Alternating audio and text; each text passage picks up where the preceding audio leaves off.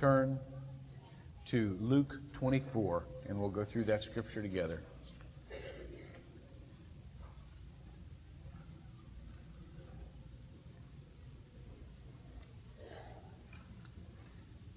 But on the first day of the week, at early dawn, they came to the tomb, bringing the spices which they had prepared. And when they found the stone rolled away from the tomb, but when they entered, they did not find the body of the Lord Jesus. And it happened that while they were perplexed about this, behold, two men suddenly stood near them in dazzling apparel. And as the women were terrified and bowed their faces to the ground, the men said to them, "Why do you seek the living one among the dead? He is not here, but he is risen. Remember how he spoke to you while he was still in Galilee, saying that the Son of Man must be delivered into the hands of sinful men and be crucified, and the third day rise again." And they remembered his words, and returned from the tomb and reported all these things to the 11 and to all the rest. Now they were Mary Magdalene and Joanna and Mary the mother of James, and also the other women with them were telling these things to the apostles. And these words appeared to them as nonsense. They would not believe them. But Peter arose and ran to the tomb, stooping and looking in, and he saw the linen wrappings only, and he went away to his home, marveling at that which had happened. What's happening, bro? Come out of there. It's saying funny stuff. Let me just point to a few things technically before we get into the great homiletical masterpiece I have for you this morning. On the first day of the week, it says, now that's Sunday, and the reason that we worship on the first day of the week instead of the Sabbath, technically the Sabbath is Saturday, always has been, is because we celebrate the resurrection. First day of the week. Now, some of you have some technical questions about whether or not the crucifixion really took place on Good Friday or whether or not it took place on Good Wednesday, because you know that year there was a Sabbath, a special Sabbath, on Thursday, as well as the one on Saturday. And for those of you who know that Jesus predicted that he would spend 3 days and 3 nights in the belly of the earth before he rose again, you can't quite figure out, even though Jewish days run from sundown to sundown, can't quite figure out quite how that's 3 full days. And so it could very well have been that he was crucified on Wednesday. We could be having Good Wednesday. So that he would be in the earth Wednesday night, Thursday night, Friday night, and you'll notice that he was raised. He didn't spend all of Saturday night there because he was raised before the sun broke out, before the dawn. So therefore, you can technically meet the scriptural prophecy if that's important to you. But whether or not you have him on Good Friday or Good Wednesday, it doesn't really matter. He fulfills the prophecy in his way. At early dawn, they came to the tomb, bringing the spices which they had prepared. Now, they were in a big rush, and let me tell you why. It was believed in that part of Palestine that for 3 days, the spirit of the departed one would hover over the tomb. And by the time 3 days was gone, the body would have been deteriorated to such an extent that the spirit would depart into its new residing place. So it was terribly frustrating to these women not to be able to anoint this body during that 3 days, because they would have believed, if they believed like the general population, that the Spirit of Christ was there watching over the body and could have seen how they would have anointed the body. So that's why they were in such a rush to get there. They wanted to get there before the Spirit left. Also, I don't want you to confuse this anointing with embalming. Some of your commentaries say embalming. The Hebrews did not embalm.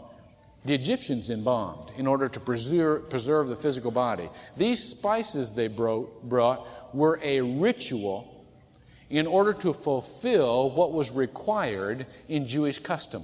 That has significance. They loved Jesus, but all they knew how to do was to fulfill what was required in the custom.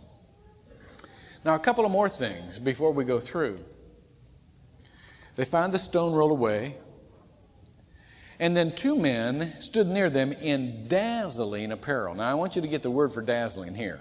Some of your scriptures say shining. The Greek word is astrapo, and it means like lightning, flashing. Okay? When I was pastor in a formal church, I had a robe that was white brocade. And baby, it came real close to what's in here. Had a volume control on it. No. Track lighting up the sides. It was sharp. It shone. Okay, so I want you to get the idea that this is not just, like they do, Tide White, the commercials. This has a heavenly aura, Shekinah glory type aura about it. And thirdly, I want you to notice the word in verse 11. These words appeared to them as nonsense. The Greek word is liro, and we get the word leery from it. We get the word to leer, to leer is kind of raise your lip like this, like. So when they came back and they reported the resurrection of Christ, here were disciples who were going, get out of here, I'm not listening to this. Now let me tell you why. It would seem that the disciples would be the first to believe, wouldn't it? But there's an instance in here, there's an innuendo that it's tough to catch just reading through. The reason why is because the disciples loved Jesus so much and they were so disappointed and so hurt by His crucifixion that they could hardly stand to get their hopes up again. And when the little person in you is crushed, that's the person that hopes in another person. It's a long time before you can ever get enough courage to place your trust again.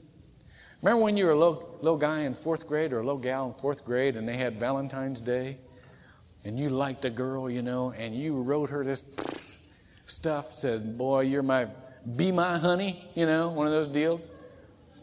And the girl didn't even send you a Valentine? What did you say? Girls, they stink. All of them. They stink. Girls are silly. Girls are stupid. Why? What happened? You were hurt. You're hurt inside. And the logical defense mechanism was just to fluff it off as nonsense. See? That's what's happening with the disciples. Now, let me tell you this. John Stuart Mill, one of the greatest philosophers of all time, put the essence of this sermon well. I don't preach sermons anymore. What am I talking about? The message.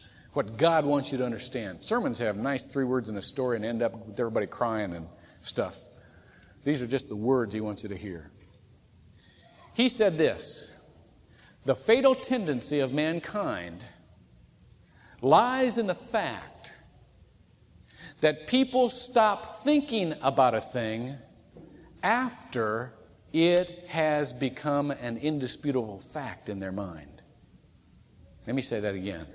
The fatal tendency of mankind lies in the fact that people stop thinking about a thing after it becomes an indisputable fact in their mind. They had seen Jesus die. They had seen Him buried. It became an indisputable fact in their mind. So they jumped to the premature conclusion that that was it. That they would stop thinking about it. Why?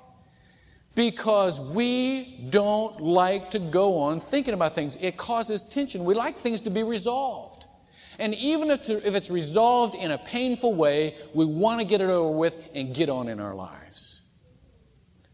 Growth, any kind of growth, causes tension, and we don't like tension. So we'd rather just resolve it. We'd rather just resolve it. Carl Jung said this.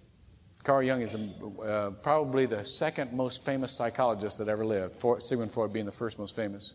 He said this: one of the most surprising elements in a happy marriage, that a happy marriage requires, is tension. Now, some of you are sitting there saying, man, my marriage ought to be hilarious then. I mean, we got a healthy marriage because we got that part down. But let me tell you what he's talking about. He said, when you know all the answers, there is no fresh interest. There is no fresh interest. Guys, do you want to know why your wives provoke you?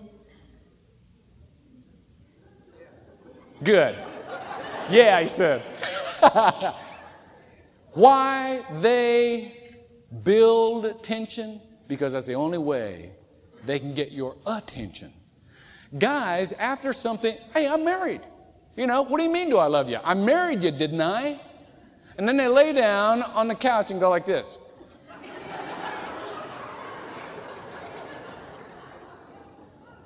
It's settled in their mind.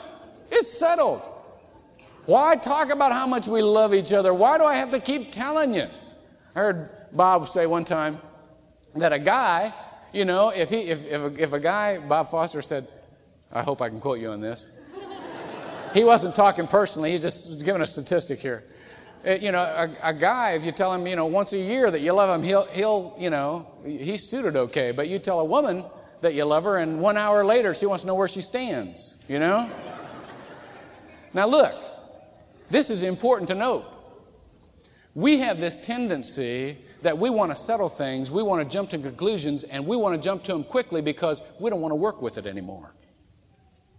But what is required for a fresh relationship with God is the kind of tension that pulls us to think about it more, even though you think it's already resolved.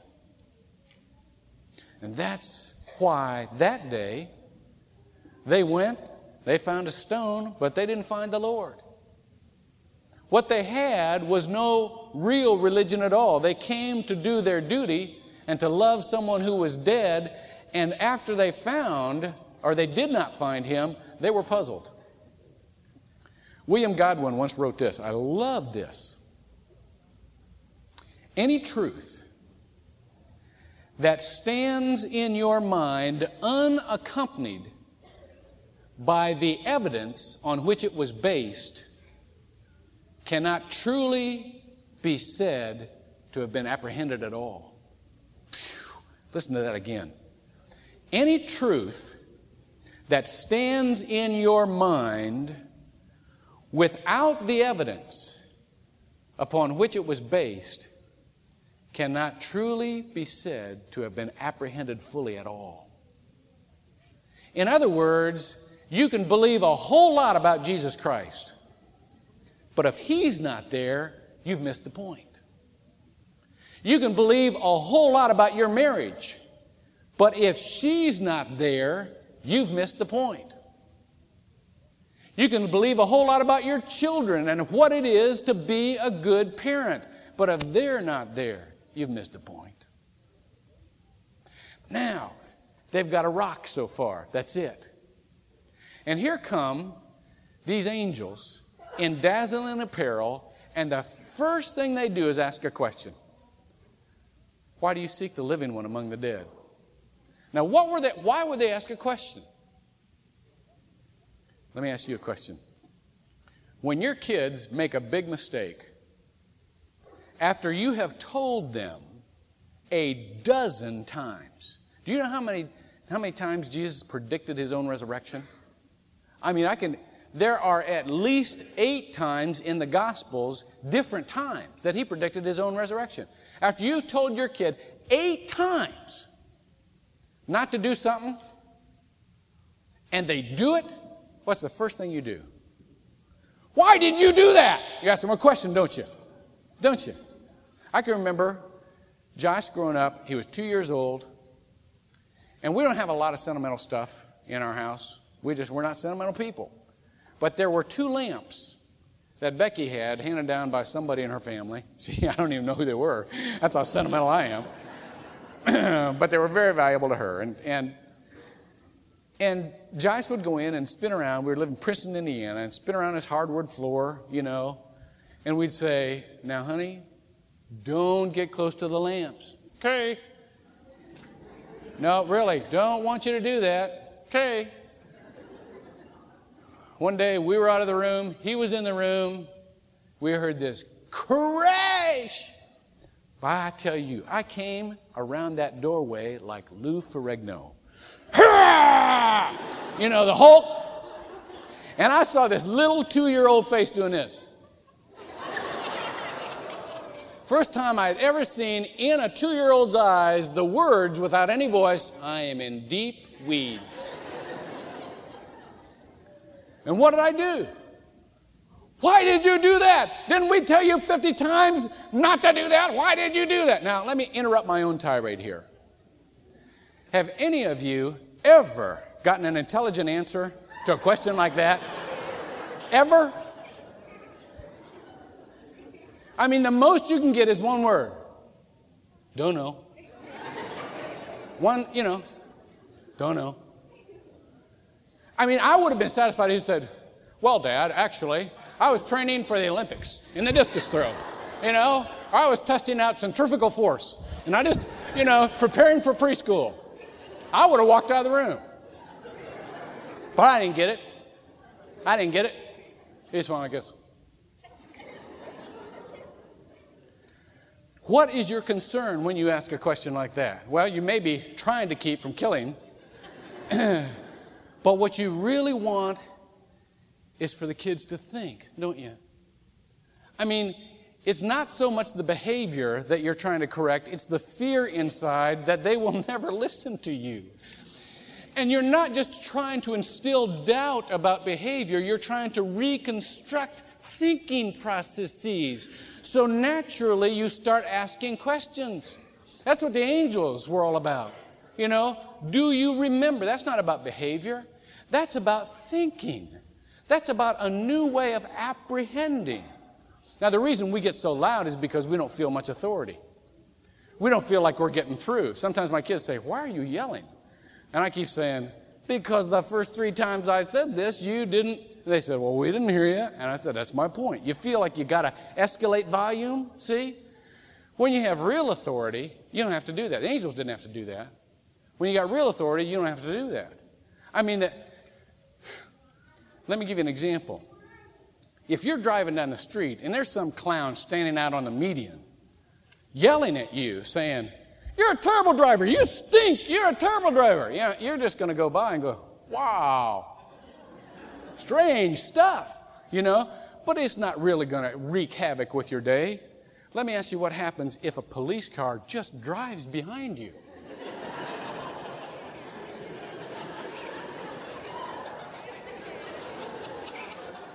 Let me do this. What happens when the lights go on? What happens?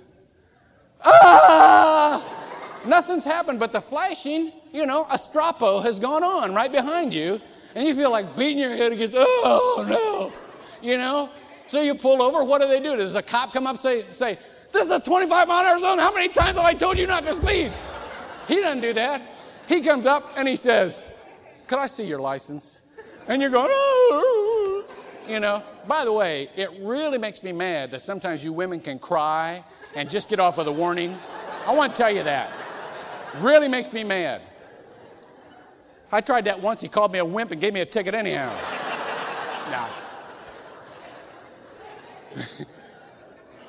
Where was my point? I don't know.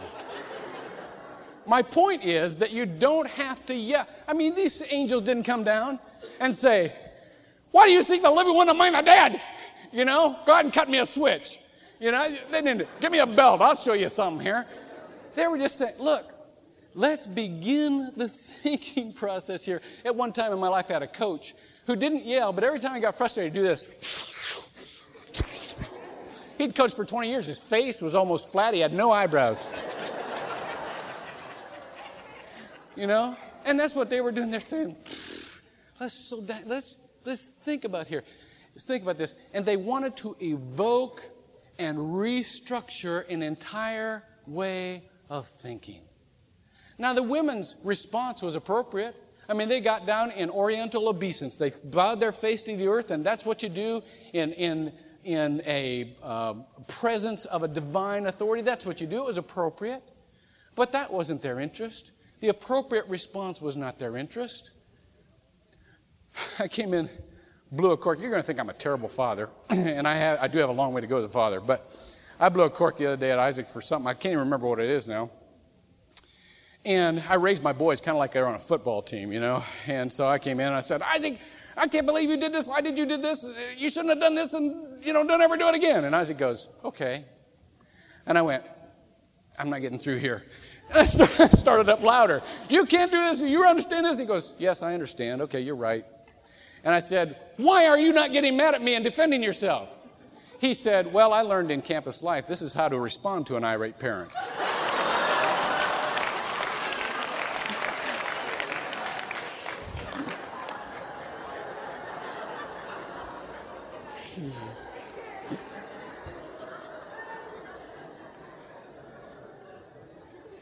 But just the response is not enough. See, he is. It's exactly right. That's how you respond. You say, okay, let's go with that. That's how you respond. But I'm not looking for just a response. The reason that I keep on, and I've got to think of a different way because that's not working. The reason that I keep on is because I want the thinking process to change. I want to know that my sons, before they do the things that they didn't mean to do, will mean not to do the things so that they will not hurt themselves or other people. And you know what? The Lord Jesus Christ wants that same thing from me. Exactly. He doesn't care if I'm good at religion. You're a Christian? Of course I am. I go to church. Filled with the Holy Spirit? Of course I am. Boy, I read the Bible every day. Don't I speak in tongues? He doesn't care about all of those manifestations, whichever particular manifestations you or I happen to have. Doesn't care about them. Because all of those are appropriate. But unless Jesus is alive and you are communicating with Him on a personal basis, they are just appropriate responses. That's all they are. That's it. He will not be satisfied. You will not be satisfied. You will not be filled until you can hear His voice. Until you have a living relationship with Him. And you know what? That's tough. Because that doesn't come in a couple of days or a couple of weeks. That doesn't come in a couple of years. That takes years of dedication to a living God in order to get ourselves back to the place where we can hear Him again. The trouble with wanting, somebody once said, to go out and get a little ivory is that there's always an elephant attached. The trouble with wanting to be a good Christian is that there's way more to it than we realize. And it's not of our doing. It's of His doing. You know what? Nothing really matters until we learn to love. Nothing. I mean, it counts that we are acting correctly and behaving correctly because we're not injuring ourselves, we're not injuring other people, we're providing a good example, we're being good citizens, all of that kind of stuff. It counts. But nothing really matters until you learn to love.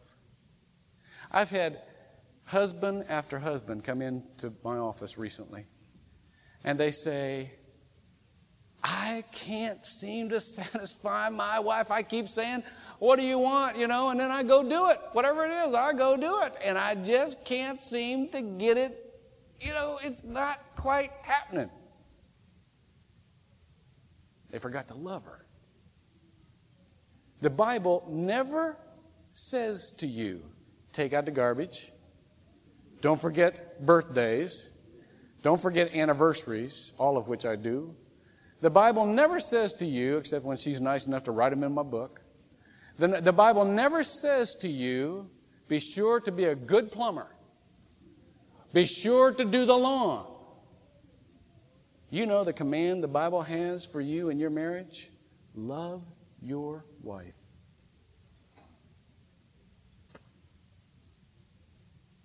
And you know what? We can be the best parents in the world. We can memorize James Dobson. Memorize it. We can go out and get all the godly counsel. And we can be consistent. And we need to be consistent.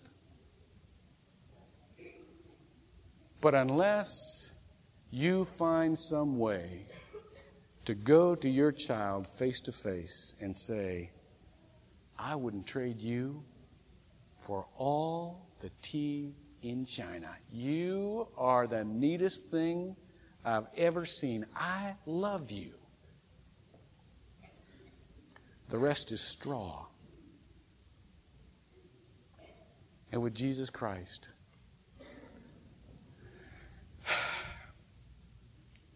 I know what I'm saying is elusive.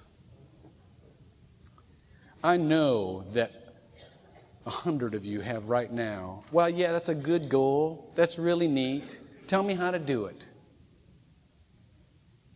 And I know I can't. But I know this. If you want to have a relationship with Jesus Christ, where you hear His voice, you and He can arrange it. I may not be able to tell you how to do it because I may be a different person than you are. It may work differently for me than it works for you. But the fact is, He's alive.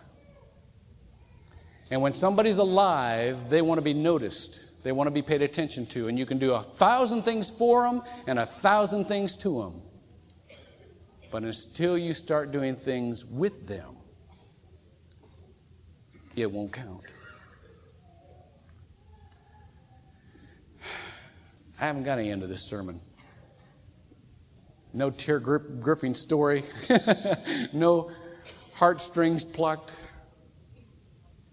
Just an invitation from the Lord Jesus Christ that says this: I've missed you.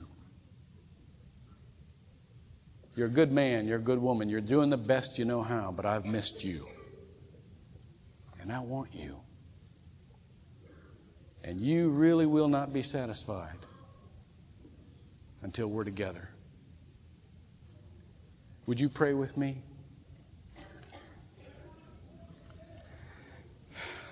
Lord, there are so many people in here who have been so hurt and disappointed by promises that have been broken. And it is so difficult for them to trust in the people that they see, let alone in you that they have not seen. But Father, let us come to know Jesus. Let us come to a place in our lives, no matter how long it takes, no matter how hard it is, to when He speaks, we can hear and we can love Him and He can love us. Because then He will be alive in our lives. Until then, we have not truly apprehended Him at all. Lead us. All of us need it. We pray in His Spirit.